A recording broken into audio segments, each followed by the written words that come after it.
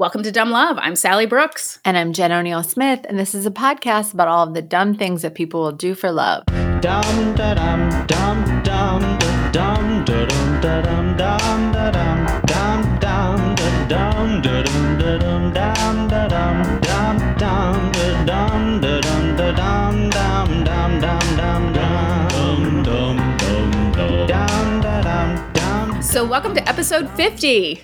Can you guys believe it? We made it to 50, and it's all because of you guys, the listeners. You guys said we wouldn't make it. You guys said None of you guys believed in us. All you haters could go suck it. No, I'm just kidding. No, you guys are all amazing. Thank you guys for all of your support and for listening and for caring and for keeping us going. I don't think we would have continued without you. We would just be talking to ourselves. And that's just boring. Yeah, 50 seems so big. I know. We're like grown-ups. I know. We're adults finally. That means we've done 100 quickies and 100, right? Is my math right? We've done 100 quickies and we've done 100 stories. That's crazy. We're really talented.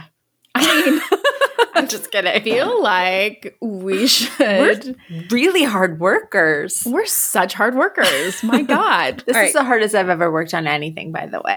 I only care about this podcast and I only care about you guys. Oh, I'm a quitter. I wish it wasn't true. I have so many. It's like every journal I have that is 10 pages filled. Yeah. Like, and then just blank. It's like that is the story of my life, except for this podcast. I love to pick up hobbies and then put them down 2 days later. That's my favorite thing to do. It's the longest I've done anything. Well, man, again, thank you guys so much. I'm like, thank you. We really appreciate you, and thank you guys for listening, and thanks for supporting. And I say, let's get into this 50th episode. Let's do it right. Let's do it. I'm excited. All right. Okay, quickies. I'm first. And Jen, for our 50th episode, I'm back with a sports story. Well, I wouldn't expect anything else from you, Sally. No, just kidding. Well, I mean, I know what a big sports fan you are now. So I am. Okay, so this is from an ESPN article by a writer named John Durden. Okay, so the South Korean soccer league called the K-League became the first major league to start playing competitive games since the spread of coronavirus.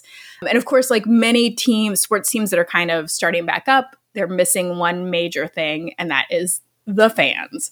So one of the top South Korean clubs called FC Seoul had a great idea when they played another team last Sunday. They decided to put mannequins in the seats behind the goal so that when the camera panned on like a goal attempt, it would look like there were socially distancing fans in the bleachers. I've seen that restaurants are starting to do that, and it's creepy as hell. It's so creepy. Yeah, and all of the mannequins were holding banners and wearing masks, and they're all seated like 6 seats apart. Like, it's very odd. They thought they were doing something fun, but like as the game goes on, Korean social media started to light up because it became apparent to viewers that these mannequins, who were supplied by a local company, looked very much like sex dolls. Oh my God. I mean, you couldn't see the mouths like open in a big like. But they're like, I know that sex doll. I have that sex doll. Yeah. We know what's up.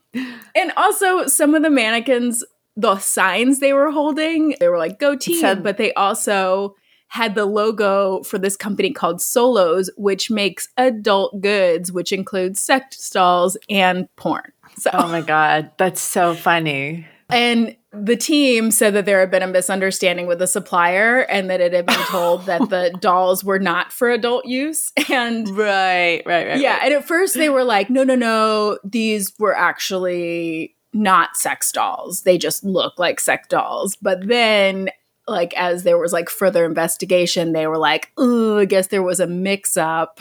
Like, what are all these weird holes for? Right. Why are these boobs so big and soft?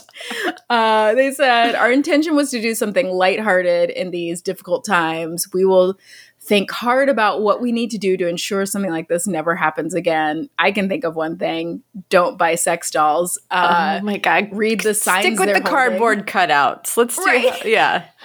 So Oh the my club God. apologized, and the league handed down a 1 million KRW, which is like $81,000 fine. And then after reviewing the case, league officials said it accepted Soul's claim that it didn't know the mannequins were sex toys, but it said they could have easily recognized them using their common sense and experience. You know, and they could have taken this experience and done something good with it by donating all of the sex dolls to people in need.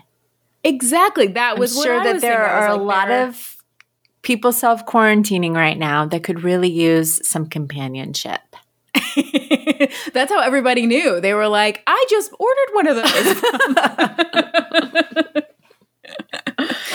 Anyway, that's very relationship tangentially related. It's like a relationship with yourself, sex. I don't know. Yeah, no, that funny works. story. That works. I like works. it. That was a We great make our own story. rules. Yeah. Awesome. So for this 50th episode, I thought I would do for a quickie. It's an article written for People Magazine by Kelly Bender. But you know, we love on this podcast a weird wedding. We love It's a weird wedding. Nice day for a weird wedding. If we were technologically savvy, I would totally have played Billy Idol's White Wedding and then just changed the word to weird right before I did that. So this article came out on May 19th, and the weird wedding is actually happening today. We're recording on Saturday. The podcast will come out on Monday, so it'll be over by the time you guys hear it. But they're getting married today in a few hours, actually. Oh my gosh. I'm not Um, even dressed. Yeah. This is this story about a man named Scott Perry who decided to marry love of his life, his pet cat, Olivia. Oh no. Yeah. Perry had adopted Olivia, who at the time her name was Colette, but he changed her name to Olivia. When she Okay. was 2 years old, she was a medium-haired feline, and he got her from the Best Friends Animal Society in Los Angeles, who he adopted with his then girlfriend. It doesn't say his then girlfriend's name, but in 2015. And at first, the cat was like super shy and didn't want anything to do with them and would hide under his furniture and stuff. And, you know, he never really saw the cat. But then when Scott and his girlfriend broke up, within days of them breaking up, Olivia emerged from her shell, and he says she hasn't left his side since. So the pair have been going strong for 5 years. I guess she has been his source of strength through the breakup and, you know, his companion. They've become even more close over the past 2 months in the quarantine. So to re-up on his commitment to Olivia, he decided to propose to the cat to show his appreciation for her. Olivia was lying on the front porch when Scott popped the question, and the cat responded with a meow. Which Scott took as a yes. So I know this all sounds ridiculous. All of these weird weddings always sound ridiculous. But the real reason that he's marrying his cat, which is obviously not going to be legally binding, is he's trying to raise money for the Best Friends Animal Society in Los Angeles, the animal shelter Okay. that brought them together. And there's Jen, a really this whole time I was just like, when is she going to get to the fact that he is having sex with this cat? no sex with the cat. okay. But No I was sex like, with the I cat. can't, No cat I can't sex. deal with this. Is that okay? Is that okay? It's really funny. There's like, I'm going to post pictures, of course, but there's a picture of the cat wearing a wedding dress. They created, I say they, like, you know, the cat had anything to do with it, but created a wedding website on Zola. So they actually have a registry, which I went on today. It's where you can go on to their, you can go on to Zola and donate to the Best Friends, the animal shelter. And they're hoping to raise $5,000. But when I went on it just a couple hours ago, there was only 800. It's but- because everyone's picturing him having sex with this cat. Probably. I threw a little money at it. I did. So what? So what? I threw a 20 down. Who cares? So what? Hope that helps. But everyone, unfortunately, maybe it's going to happen today on Zoom. And everyone can watch. Oh no, I'm sorry, on Instagram Live at his handle is at Scott Perry. So I mean, maybe he'll record it and we could all watch it because it's going to be over once this podcast airs. But I think it sounds pretty hilarious. He says, my kitty has helped me stay sane during this lockdown. Pets allow us to have a warm, positive interaction with another living creature, while we have to maintain distance from others. And I'm sure that our furry friends have helped millions of others cope with this situation worldwide. And he said, the impact of the work that shelters have done is immeasurable. They provide safety to animals and happiness to families throughout the year, especially when we are smack dab in the middle of kitten season. I didn't know there was a season. Did you know? I didn't either. Yeah. No. So I guess that's why he wants to raise money. So that's the story of Scott and his bride-to-be, Olivia. Well, congrats to Scott and Olivia. I apologize, Scott, that my mind went there, but you just don't know the stories that we've heard on this podcast. I meant to give you a little warning. I meant to be like, when I was writing like it all out, I was like, oh yeah, I need to like up top warn Sally that like, don't say anything you're going to regret.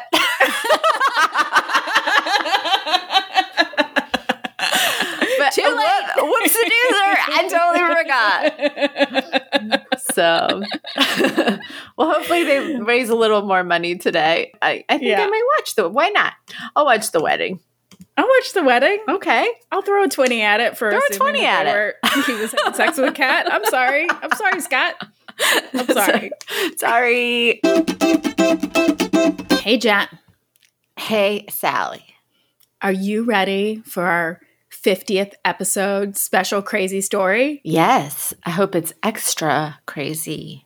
It is kind of extra crazy. It's got a lot of layers, this one. Ooh, okay. I got my information from an article on people.com, from good old Wikipedia, and from extensive reporting by a writer named Jennifer Portman in the Tallahassee Democrat. And she actually followed this story for years and years and years. And so it was really interesting to read kind of the progression of her reporting on it. So, oh, I love that. Like, I love when it's the same reporter that keeps bringing you more and more information. yes.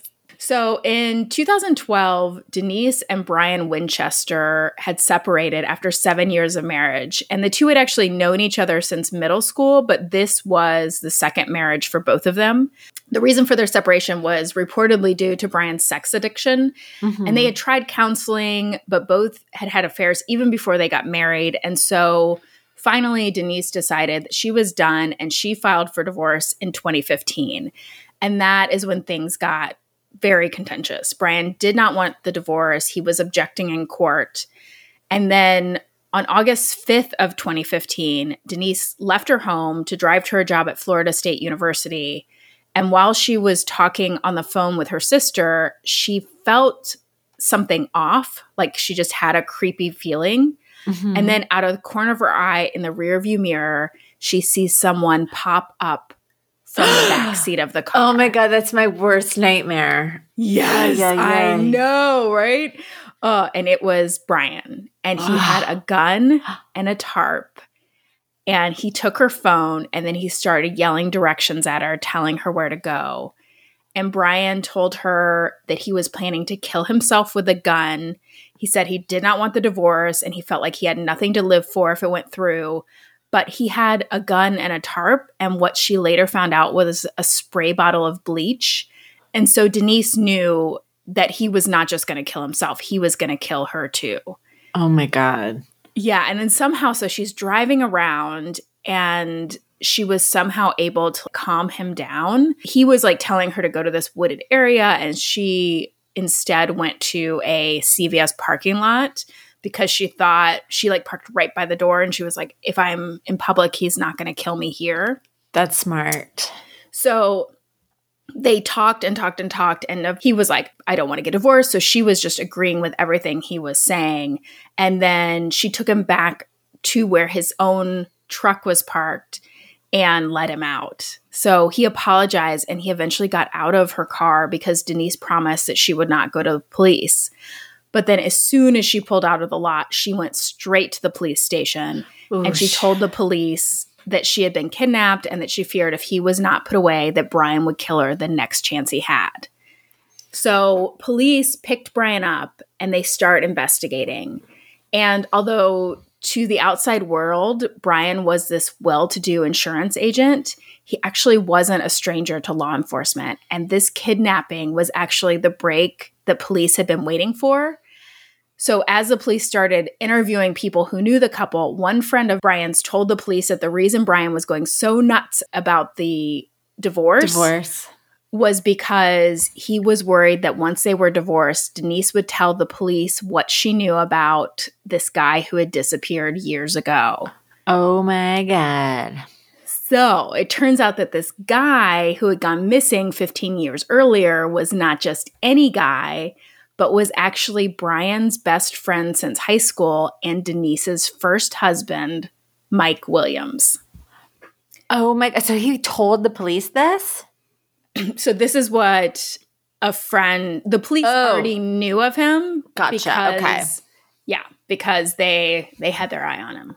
Okay. So Mike Williams grew up in Bradfordville, Florida. He was the son of a Greyhound bus driver and a daycare provider who raised him with his older brother, Nick, in a double-wide trailer. Instead of building a house, the family decided to save its money so that both of the boys who helped out by working nights at supermarkets could go to North Florida Christian High School. And Mike was this overachiever. He really appreciated all of what his parents did for him. And he was student council president. He played football and he was very active in the Key Club. And then at age 15, he started dating Denise. And then after they graduated, they both attended Florida State University, where he majored in political science and urban planning.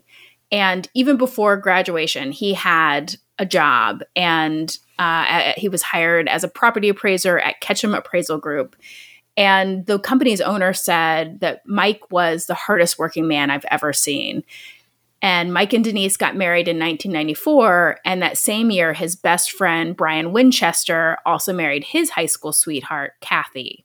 And the two couples were always together. They were like going on double dates. They were hanging out. And they actually bought houses at the same time near each other. And then in 1999, Denise and Mike had a daughter. And around that same time, Brian and Kathy had a son. And Mike's coworkers— Sounds like they were all just trying to one-up each other all the time. It does sound a little bit like that, yeah. Mike's coworkers said he was like devoted to his daughter. But when their daughter was just 18 months old, on the morning of December 16th, 2000, Mike woke up early to go duck hunting on Lake Seminole. And later that night, Denise and Mike were going to go out of town to celebrate their 6th wedding anniversary. So at noon, Denise called her family to tell them that Mike had not returned. And her family and Mike's went out to the lake to search for him. Brian Winchester's father drove with him to the areas of the lake where they knew Mike often went duck hunting.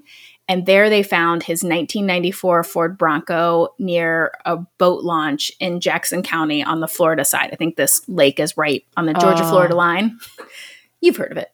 So investigators for the Florida Fish and Wildlife Conservation Commission were called and a search began. And the case, because it had been reported to them as a missing hunter, that was how the case was handled. It was they focused on a search and rescue. They weren't thinking that this was any kind of crime. Right. The searchers focused on the 10 acres of lake surrounding the cove where Mike's truck was parked. And his boat was found soon about 225 feet from the boat ramp. And inside of the boat was Mike's shotgun still in its case, but no sign of Mike. Wow. So searchers assumed that Mike had hit a stump with his boat because this lake at the edges of it has like a lot of growth in the water, you know, like how sometimes edges of lakes, you know how it is. Foliage, or plants. I know a lot about lake life. Salt life. Hashtag salt life. Actually, lakes are not salt water. I'm very outdoorsy. You're so outdoorsy. Okay, so the lake was thoroughly searched. They assumed that he'd hit a stump and that with his boat, and then he had fallen out and drowned.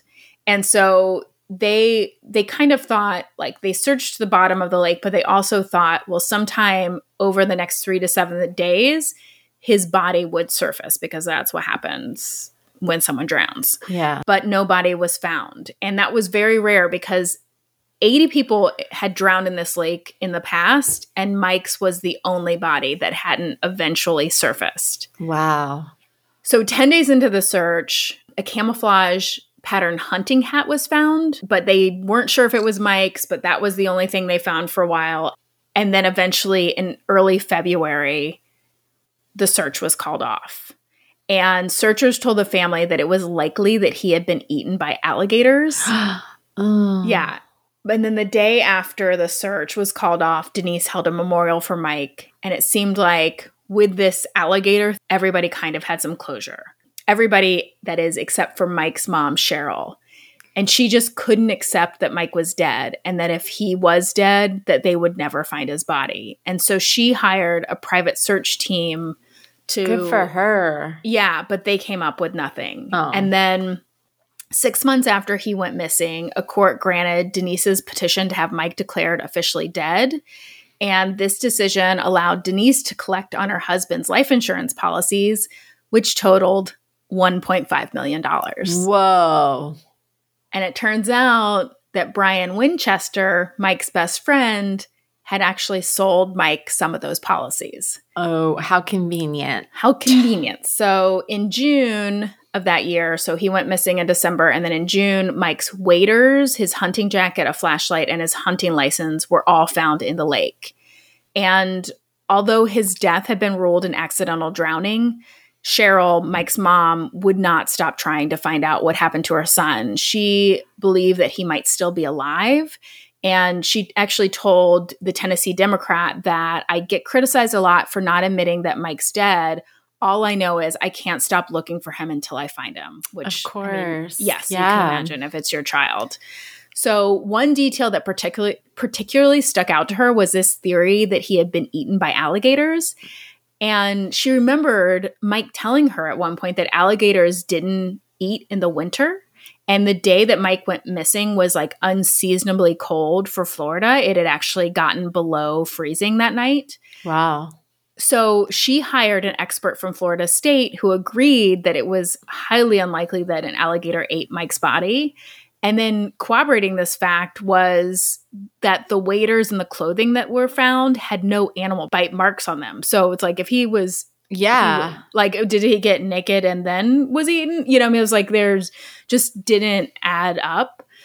But for years, she was trying to get anyone to pay attention. But investigators had closed this case. They were like, this was a missing person. He drowned. He got eaten by alligators, probably. Oh, that's so frustrating. So she investigated on her own when she wasn't operating her daycare. She ran advertisements in the local newspapers. She would put up billboards every once in a while. Sometimes she would just go into town with just a sign and be her own woman, like picketing the police station just to get anyone to pay attention. That's so, I respect her so much for doing that. And I'm sure that she faced so many people treating her like she was crazy or a pain in the ass or a nuisance or just a grieving mother who just lost it, you know? Yes, no, exactly. I mean, and her relationship with Denise was strained because Denise was like, we want to move on. Like, this is a painful reminder. And she basically told Cheryl that if she didn't stop, she could no longer see her granddaughter. Oh my God. But Cheryl couldn't stop. And in 2004, the Florida Department of Law Enforcement, kind of on the basis of this alligator information and then other circumstances surrounding Mike's drowning, agreed that it was unusual. And so they decided to reopen the case. Wow. However, the new investigation was made extremely difficult because during the original search, criminal activity had not even been considered. They didn't protect the crime scene at all. By the time investigators began to realize that they should have asked more questions, the opportunity was gone. Mike's Bronco and the boat had been returned to his family and friends. The footsteps of like volunteers and searchers all over the lakeshore made it impossible to collect any evidence. And the items that they had recovered from the lake weren't kept. They They just threw him out. So Oh my they God. had no evidence and didn't have Mike's body. And so it was impossible for police to make a case. Oh, man. But the investigators did have their suspicions. And those suspicions grew when, a year after they reopened the investigation into Mike's death, his widow Denise and his best friend Brian got married. Ugh. So in that time after Mike's death, Brian had divorced Kathy, and the two claimed that they had found comfort in each other. They had been friends since these two had also been friends since they were in middle school. And so they said they had grown closer after Mike's death. And that is how it all happened. But still, so yeah, I know. Years went by with no new leads, and Cheryl continued to take out ads in the newspaper.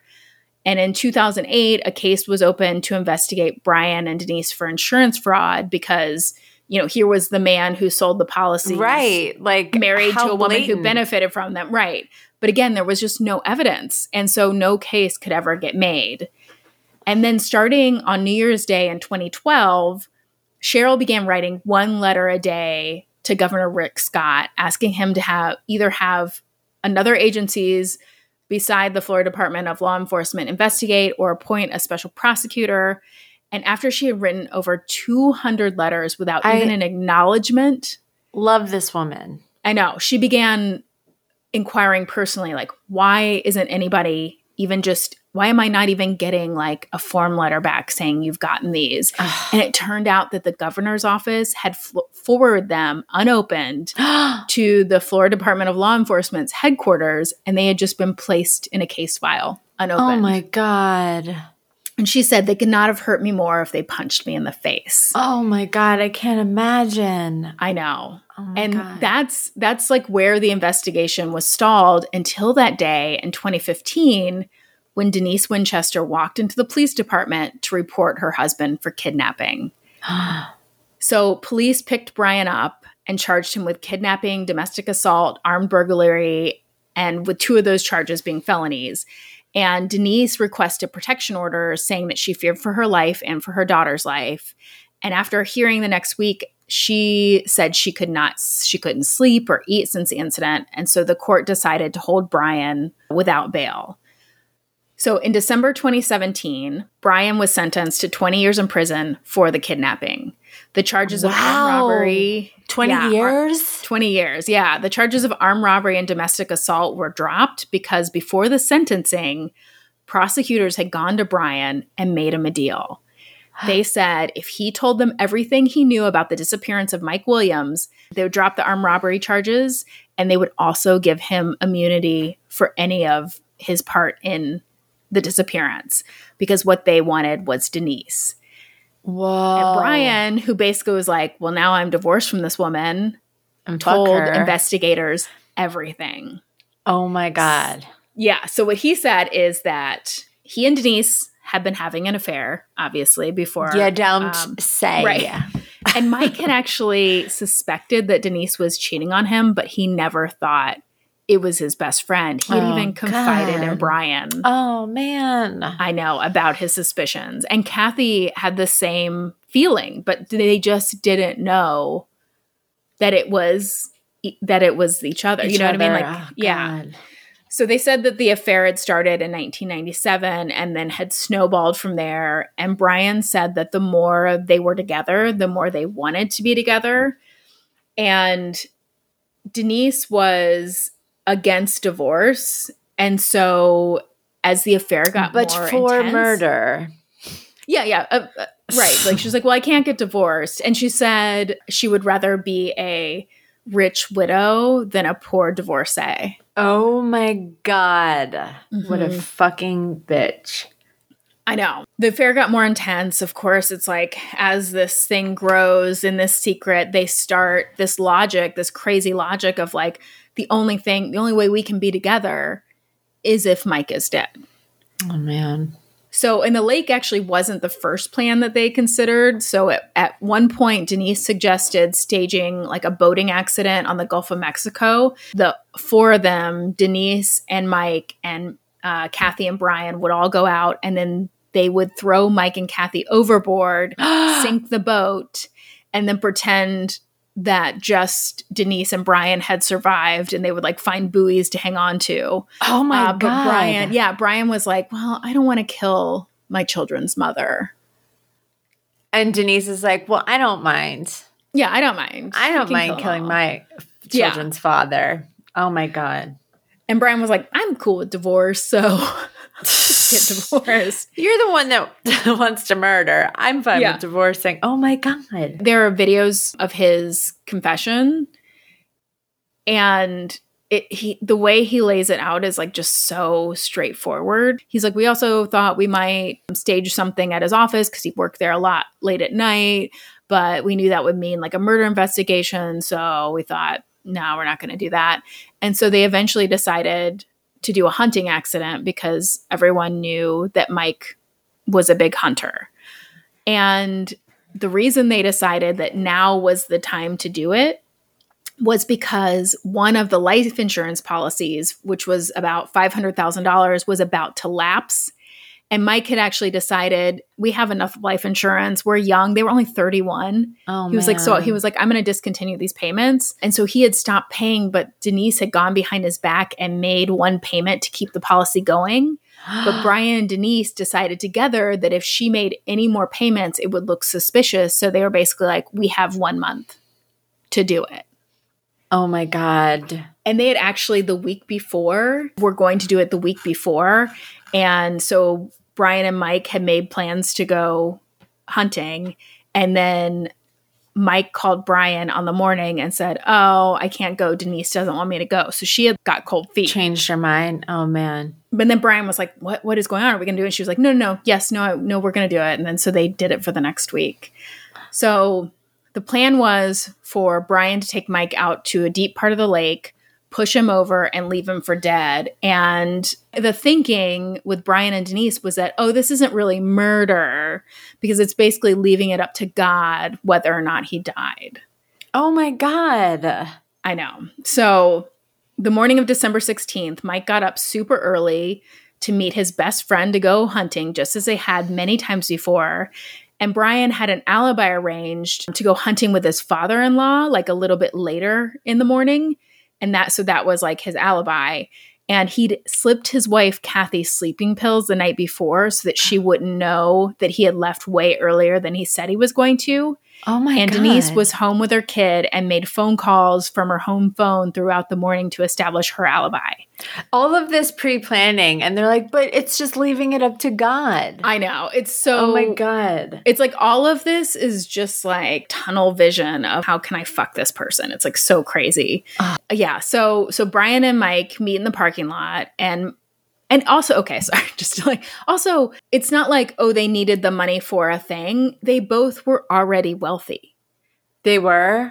Right. I mean, I'm wealthy enough. Yeah, they were living in like nice homes and had nice things. They were comfortable. So it's not like they were desperate for this money. They would have been fine if they got They a would have divorce. been fine. They just didn't. fine.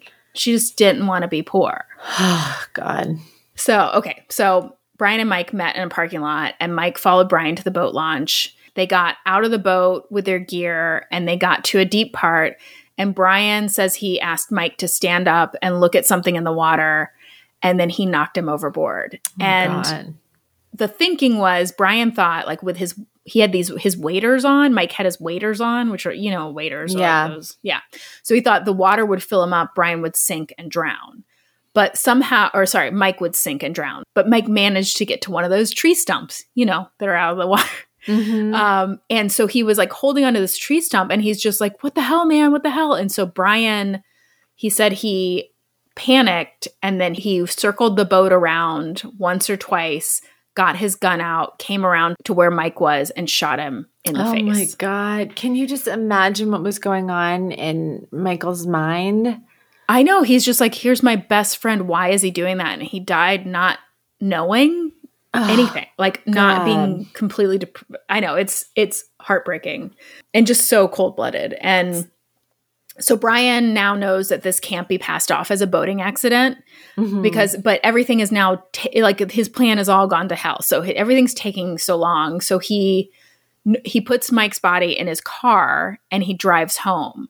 And then he gets into bed with his wife, wakes her up a little bit and pretends that he has also just woken up. And he's like, damn, I overslept, sorry, I Oh missed my hunting with your God. dad, but I'm going to go run some errands and I'll be back in a bit. And then he goes back outside and notices that there is blood seeping from the bumper of his truck. And so he's like, I got to get rid of this body. And so he actually goes to this dead end road at the corner of a lake and digs a hole and buries Mike's body. And then he goes to like 5 different car washes to find a power washer to get the blood from his car. And then he goes to a family Christmas party.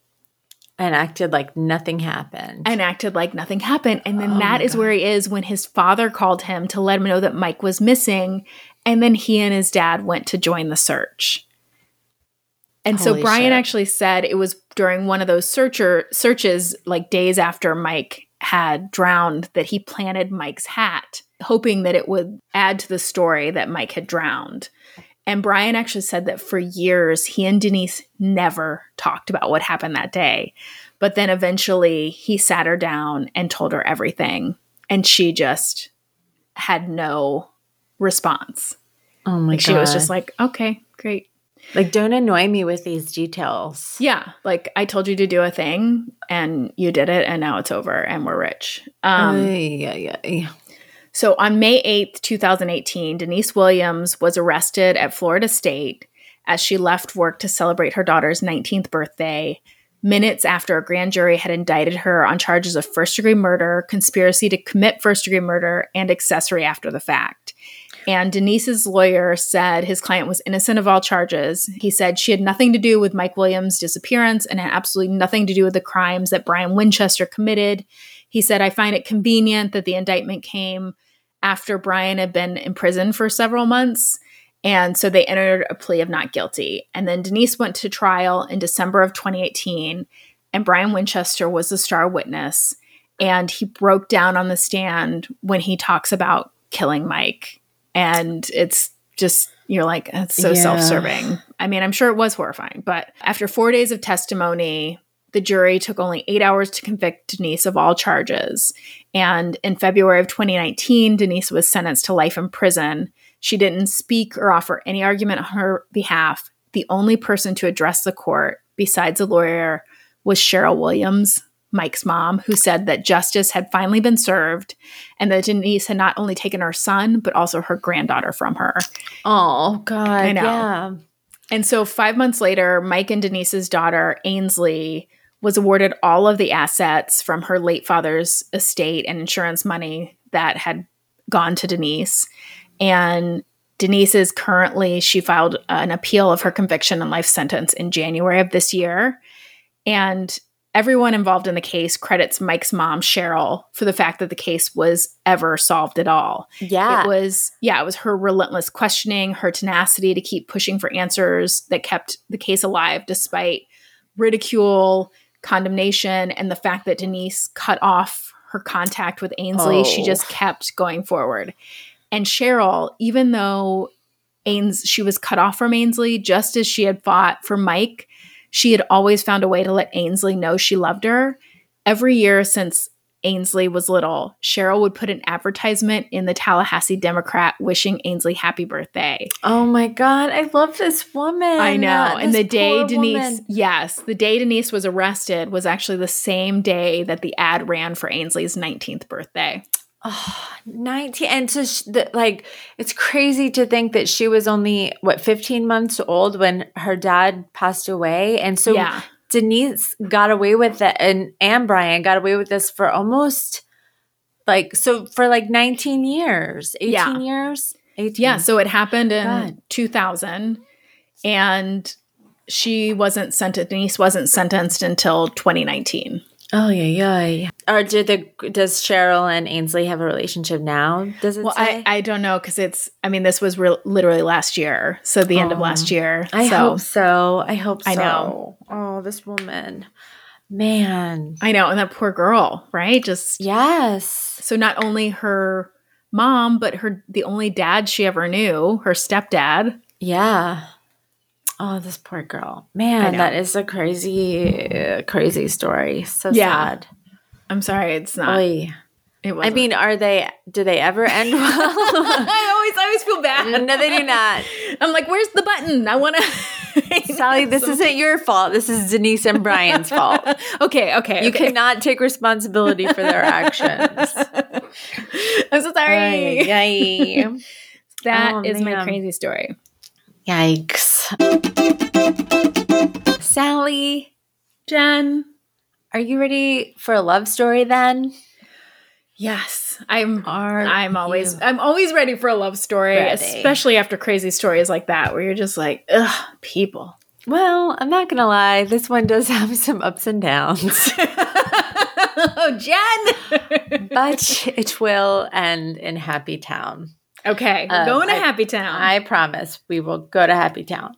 I got my information from a few articles, one written for the Independent UK by Chelsea Ritchell, on tanksgoodnews.com by Susan Lamarca, and goodnews.com. It's gonna end good.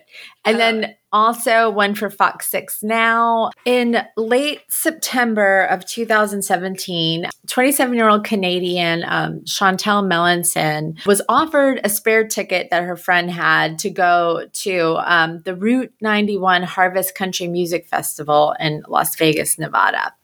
And she just on a whim decided to take the ticket and was like, yeah, I guess I'll go. So she took off a few days and then off she went with friends to Las Vegas for this 3-day event. And her and her friends were, having a great time. They were dancing. They were at a famous country music bar called Gillies. Do you know of it? I didn't know. I don't frequent country music bars, but I'm sure they're fun. So she I used to go to, in college, I used to go to a line dancing bar.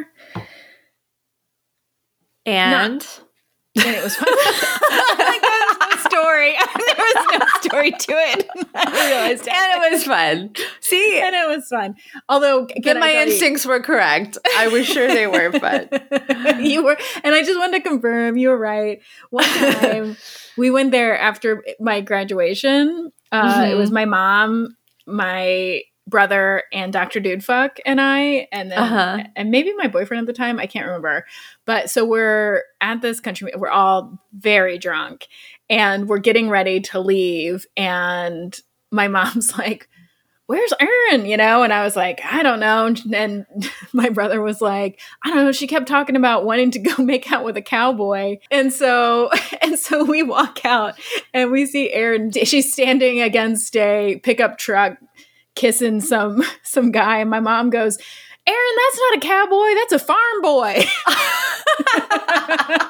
And Erin was just like, "Okay, bye." Whatever. Came and played with us. Oh my God, that's so funny. She's awesome. Yeah. So Chantel's dancing, having a good time with her friends, when suddenly she's approached by a handsome young man named Austin Monfort. He was from Southern California, who would also come out for this festival. She told People magazine, "I thought he was really nice, handsome, and tall." That's all you gotta be. Right? Just be nice and handsome and tall.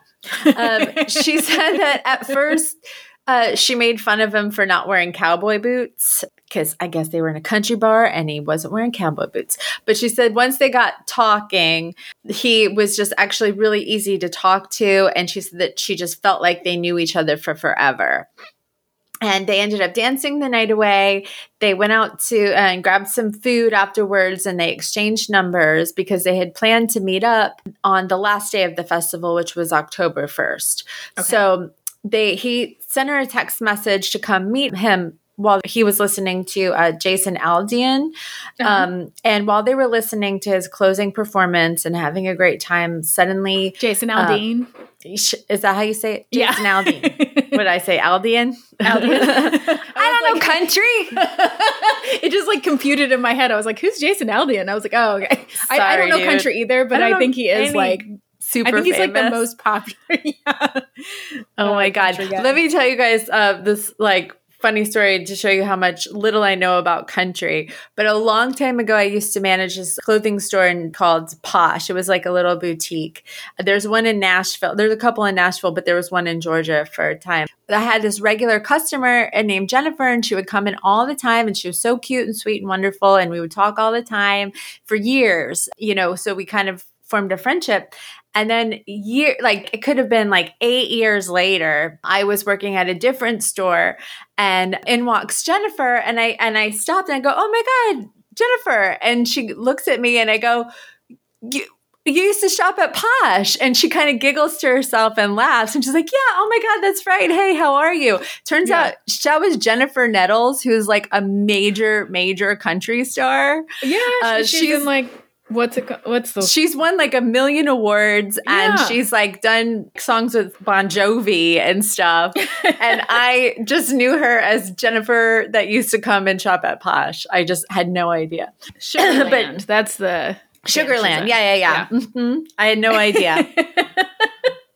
But I will tell you, so for country fans, if anybody's wondering about Jennifer Nettles, one of the most lovely people, so sweet, so nice. I haven't seen her since that day, but she was always just such a lovely person. Yeah. Back to my love story. Okay, so while they were listening to Jason Aldean's closing performance, shots suddenly rang out, and the pair found themselves on the ground with gunshots that seemed to be coming from every direction. That day on October 1st, during the festival, 64-year-old Stephen Paddock fired shots from the 32nd floor of the Mandalay Bay Hotel, which resulted in the deadliest it says it is the deadliest mass shooting in U.S. history. He had killed 59 festival goers and injured 869 of the 22,000 attendees, all from his hotel room, before taking his own life. Austin recalled, he said, "We were just listening to music and having a good time until we realized that the noises weren't fireworks, they were gunshots. And then it became, am I going to survive this? How much longer until police can make it stop? And how do we get out of here?" He told People magazine, "I felt a sense of responsibility for Chantal. She was with me and not her friends. I felt like not only did I have to get myself out, but also her, and keeping her calm and getting her out kept me calm, and it allowed me to not panic."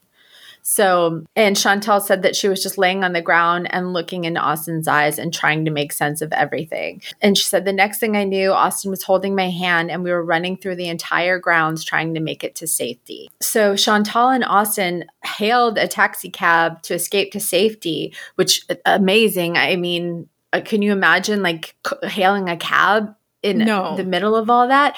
But then they saw a woman who had been shot in the stomach and leg and was limping towards them. And then they ended up taking her to the hospital.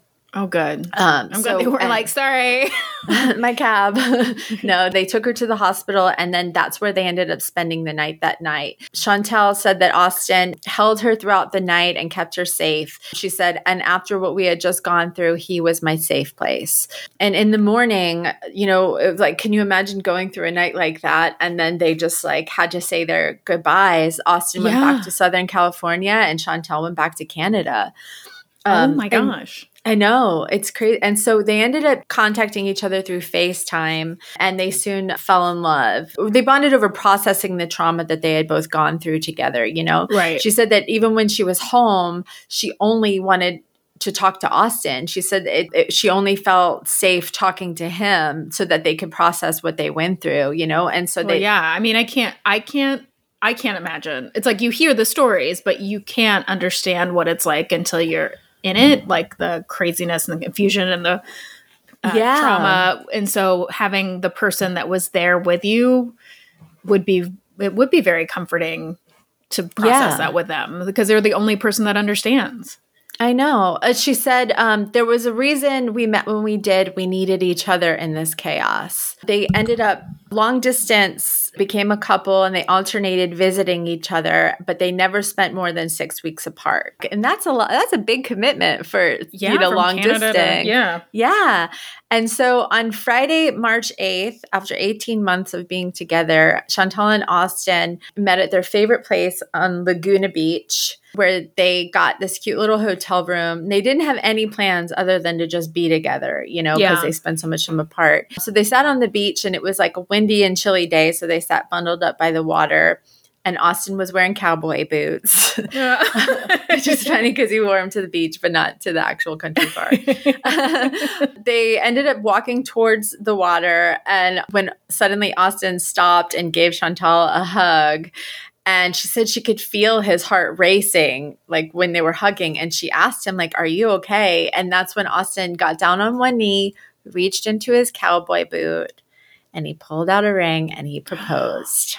Aww. So cute. And so Chantal, of course, have another story where somebody pulled a ring out of their cowboy boot? Maybe. Is that a country thing? I don't know. Maybe I bet there's a song about it. I don't know anything about country. Why don't you call up your good friend Jennifer Nettles? I should. Oh my gosh. She would just remember me as that person who had no idea that she was a famous, very, very, very, very famous celebrity. I bet she felt like it was. AKA charming. The idiot. I think she did because she seemed real cool. Yeah. So anyway, Chantal, of course, said yes. And they celebrated by having beers on the beach. And then later they had a romantic 3-course dinner and drinks at her favorite rooftop bar, which is Skyloft. Never been. Sounds lovely. Sounds great. Yeah. The couple was actually legally married last November, but they planned to return to Las Vegas for a wedding party with family and friends. But they ended up having to postpone the event because of this goddamn coronavirus. Jesus. Outbreak. Yes. And so they had to go through some immigration policies, but Chantal has been granted a visa and she's waiting on her green card. And currently her and Austin are grateful that they can quarantine together in the same country, together in California. And they look forward to celebrating their actual wedding once the lockdown has been lifted. And they recently posted a photo on their Instagram of what would have been their wedding day. And they captioned it, "Our wedding was supposed to be Friday. Although we didn't have the wedding, we still want to celebrate us. We will have a wonderful evening date in the backyard with a few of our wedding signs, a wonderful dinner, and champagne." Aww. And their story through Instagram and everything has gotten a lot of attention. Mm-hmm. Chantal says that, it's been surreal. She told The Independent, "It's been so positive. We love to put a smile on people's faces during such an uncertain time. It's nice to put a light on the positive side of such a devastating night."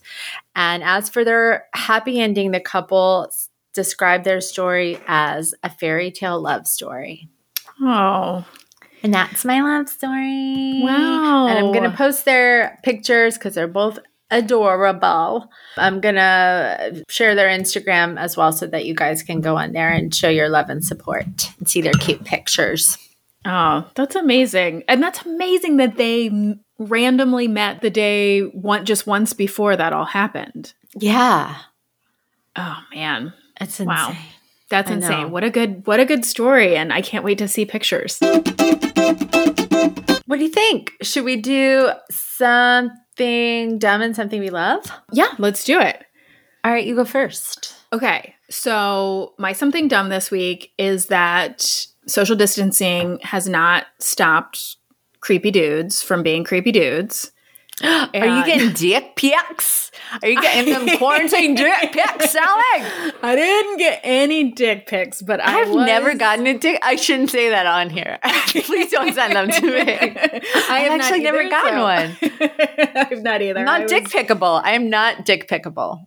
You know what? I take that back. I had gotten some random ones from people like I don't know just on Twitter. And I just want you to know, Mama still got it because I was out for a walk. And so I'm out for a walk. I have my headphones in and this ambulance stops next to me on the road. Like the driver stops the ambulance and gets out. And I think he's like, excuse me. And I think I take my headphones out.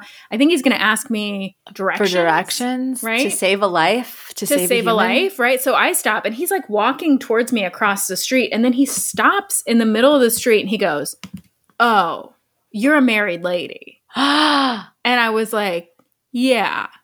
And he just goes, oh, I'm sorry. And then he just kind of starts backing away and he goes, sorry, I just, like, well, I hope it made you feel good because, you look great and da-da-da. And then backs up. But he was like, he was coming toward, he wasn't wearing a mask. He's an ambulance driver. Fuck? I was like, first of all, is on the front lines and he is approaching you and he's supposed to be social distancing. What the fuck? I know. I was like, I don't know whether to be more insulted by like just, the stopping and coming towards me is just like dude stuff, right? Not like, oh, it happens all the time, but it does happen to women. It's kind of it's just more annoying. But I'm like, but this was like actually dangerous coming towards me without a mask. And he wasn't stopped. He only stopped because he saw my wedding rings. Like, thank God I had them on. Jeez Louise. Anyway, so dudes out there still being fucking dudes. What a fucking idiot this guy. No, you're gorgeous and I would hit on you too, but not during the quarantine. And like you would think as an EMT, he would know that. Right. I'm like, at least just. I want his badge number. If he was going to holler at me, no, I didn't. I just was like, okay, go away. Of course I didn't. I wasn't like, fuck you. I didn't. I just was like, okay, bye. Oh my God, I'm livid. I know. And also, it drives me fucking insane. If I have earphones in, that means I don't want to talk to you. Please don't make me take my headphones off for you to say something stupid. While I haven't gotten any dick pics, I have gotten if I'm reading a book in a coffee shop, I'm reading a fucking book. I'm not trying to meet people. If I'm on the subway and I have my headphones in, I have them in because I don't want to talk to you. I know. Like it just on an drives airplane, me. that's my least favorite. I'm like, I very specifically put my headphones in on an airplane and then It's so unfair. 9 times out of 10, then when someone approaches you and then you take your earphones out and then you have to politely, be like, and end the conversation. No matter how you end the conversation, they always make you out to look like you're a heartless bitch or you're an asshole or like, how dare you turn me down? And it's like, dude, I'm just trying to drink my coffee and eat my book. I want to eat my book. Maybe that'll make you go away once I start eating this book. Just tearing off little pieces. Man, I also was just like, so what if I wasn't married? Do you think that would have worked? Do you think that I would be like, oh yeah, come give me coronavirus? Also, oh my God. I don't understand what goes through dudes' heads. Me neither. Ugh, step away. Anyway, so that's step dumb. away, sir. Anyway, so that was dumb. The thing I love, I think, is just that we're at 50 episodes. And me too. I love that. It's been such a pleasure. It doesn't feel like 50 episodes. Like, I feel like we just started. And so I think that's a good sign. Yeah. Right? Yeah. Like, it's gone so fast. And it's just been every week is such a pleasure. Looking forward to 50 more. At least, man. At least. Yeah.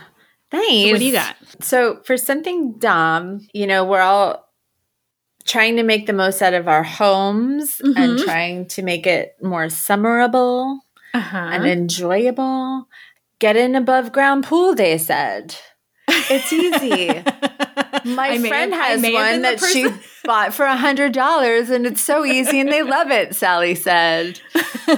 But can I just also get say that her above ground pool was 10 feet?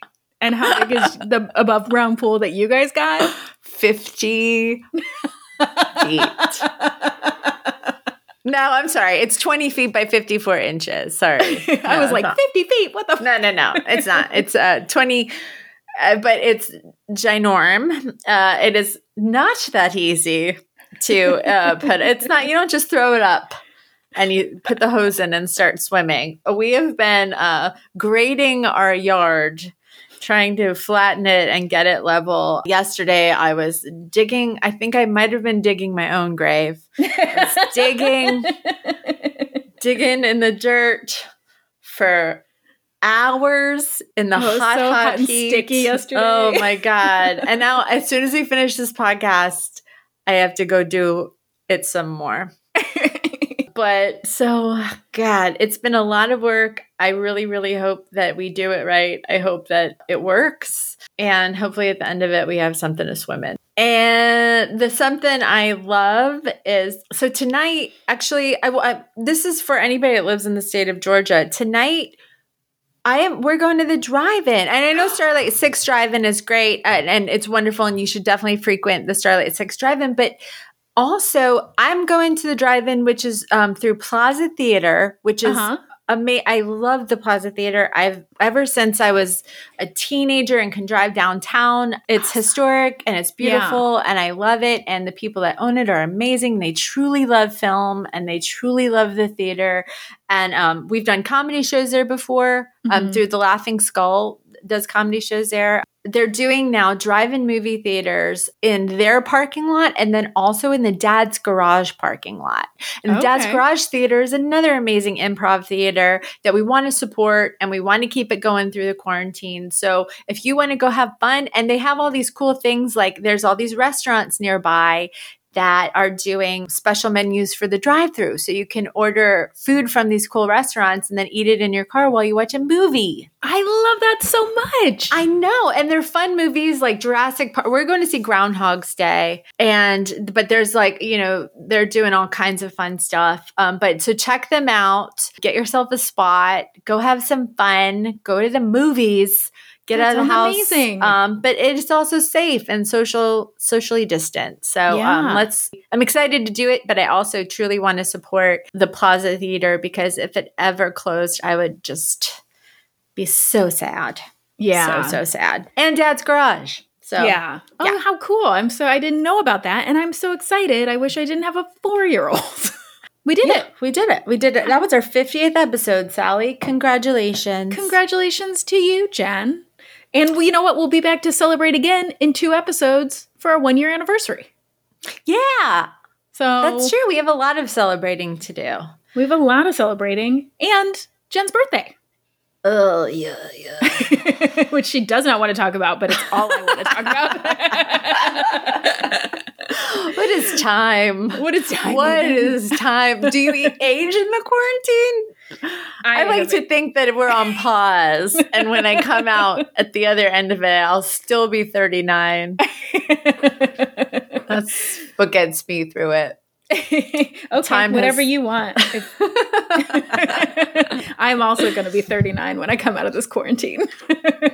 We might age backwards. That's what I like to think. We're all going to be thinner, younger, happier, more productive. Oh, I love it. Let's hope so. All right, you guys. Thank you again for listening and for being around and for being so great. Join us on Patreon. We're doing super fun stuff over there. Just go to Patreon at Dumb Love Podcast. You can find us on Twitter, on Instagram, on Facebook at Dumb Love Podcast. You can find our website, which I just redid, and it's very pretty, dumblovepodcast.com. And you can email us your stories, your love stories, your crazy stories at dumblovepod@gmail.com. And then stay inside and do something dumb for love. Dum da dum dum dum da dum da dum da dum dum da dum dum dum.